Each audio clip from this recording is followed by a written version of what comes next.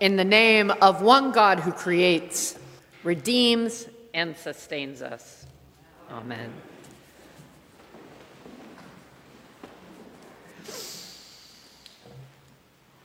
So the two readings that we hear on this third Sunday of Advent are a bit of an emotional roller coaster when we put them together. You have this joyful promise from Zephaniah. Sing aloud, shout, rejoice, exult. I can see you all feel that right now.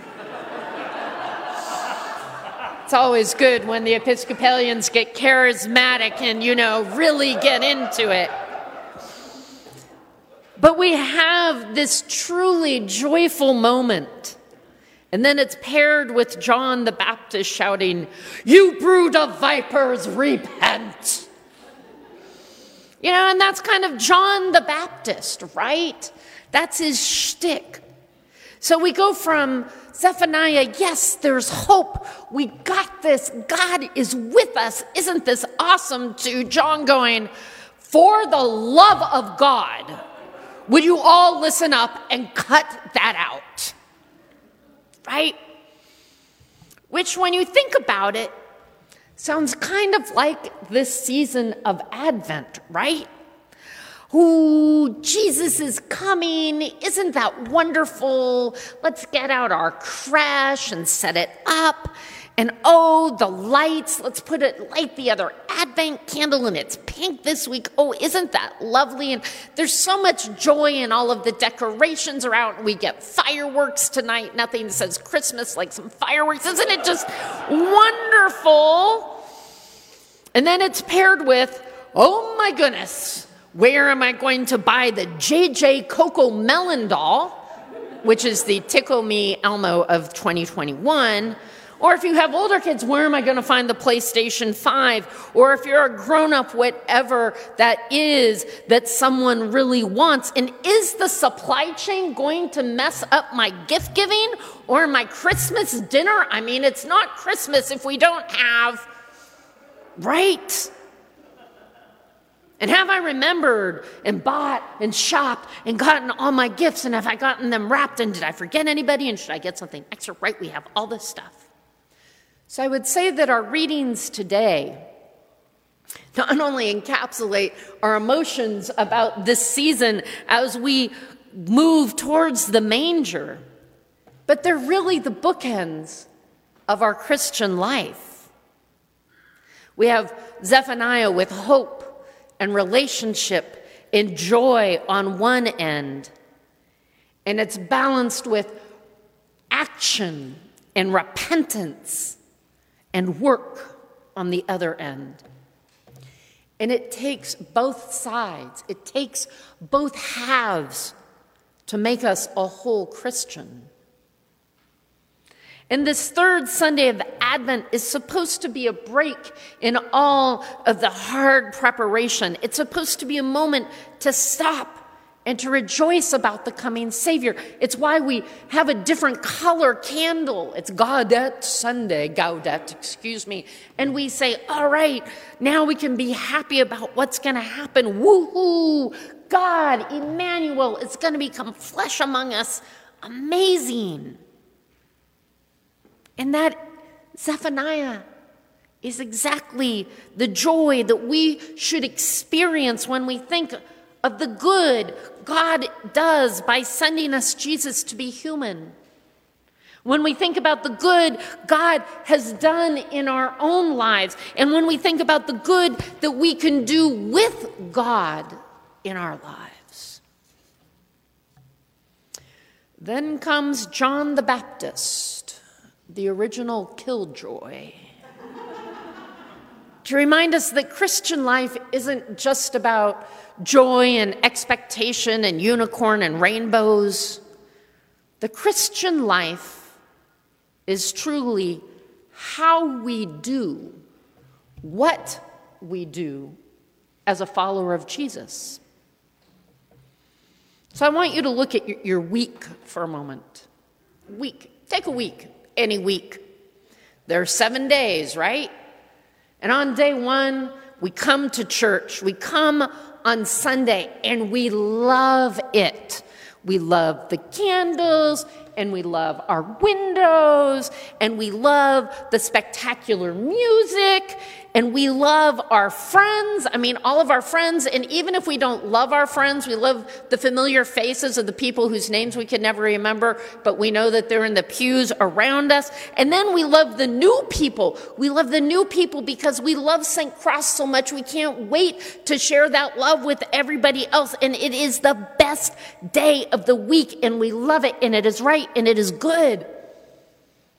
It's Zephaniah all day on Sunday. Sunday fun day, as the parents just reminded me. And then comes Monday through Saturday. And you find yourself in the classroom or the boardroom or your work, wherever it may be, or the soccer field, the grocery store, or you should know after all my years of preaching that my patience is really tried on the freeway merge lane. I mean, really? But then comes those other 6 days. And it's when we are living our daily lives outside of these sacred four walls, that is where the rubber meets the road on our faith journey.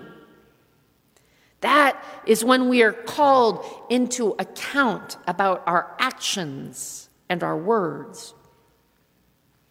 And that's what John the Baptist is talking about. And that message is what drew all these people out into the desert to be baptized. All of these people wanted to get rid of the sin and the bad that they had been carrying around, all the things that had made them be separated from God. And they wanted to be cleansed, and they wanted to be brought into right relationship with God. And John's all for that. He wants people to get into right relationship with God. Absolutely. But John also knows that baptism isn't a cure-all miracle to a sinless life. It's not a one-step fixer-upper. And so John calls the crowd to account. He calls them to account, you brood of vipers. And we love that line, got said many times around the office this week.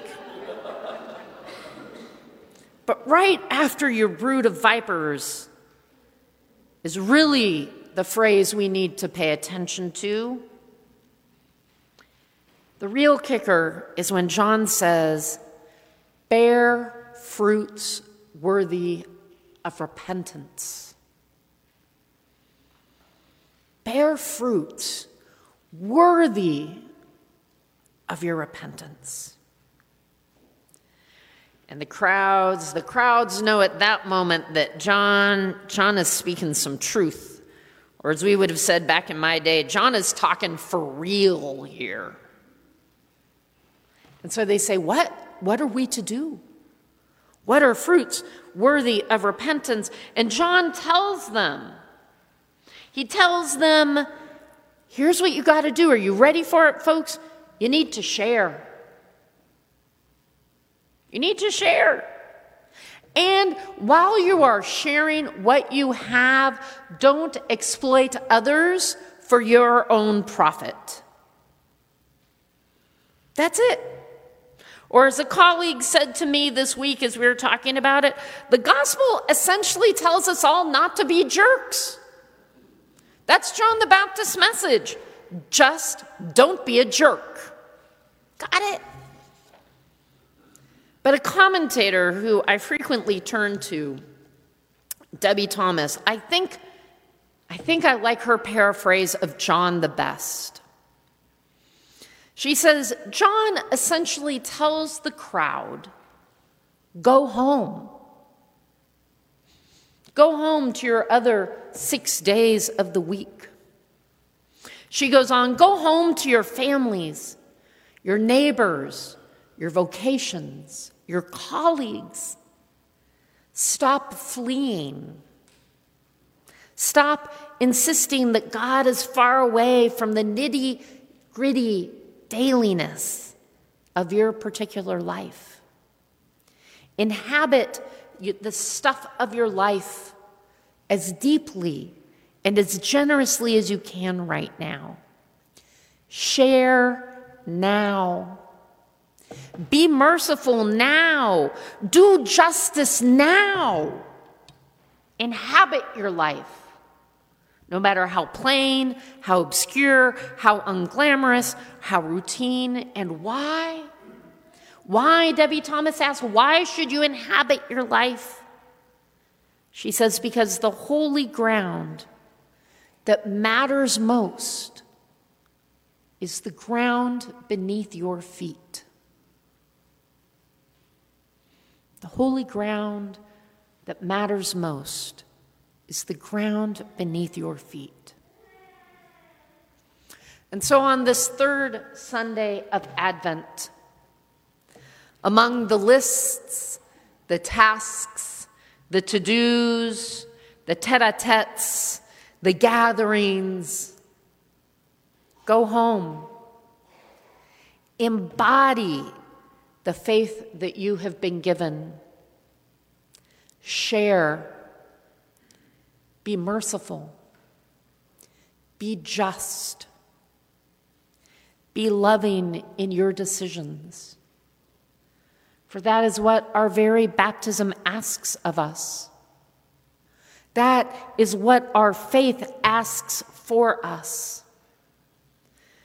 That is what the Christ child, waiting to once again break into our hearts, calls us to do. And when you bear fruit worthy of repentance, rejoice, shout, and exult, for you have come near to God. Amen.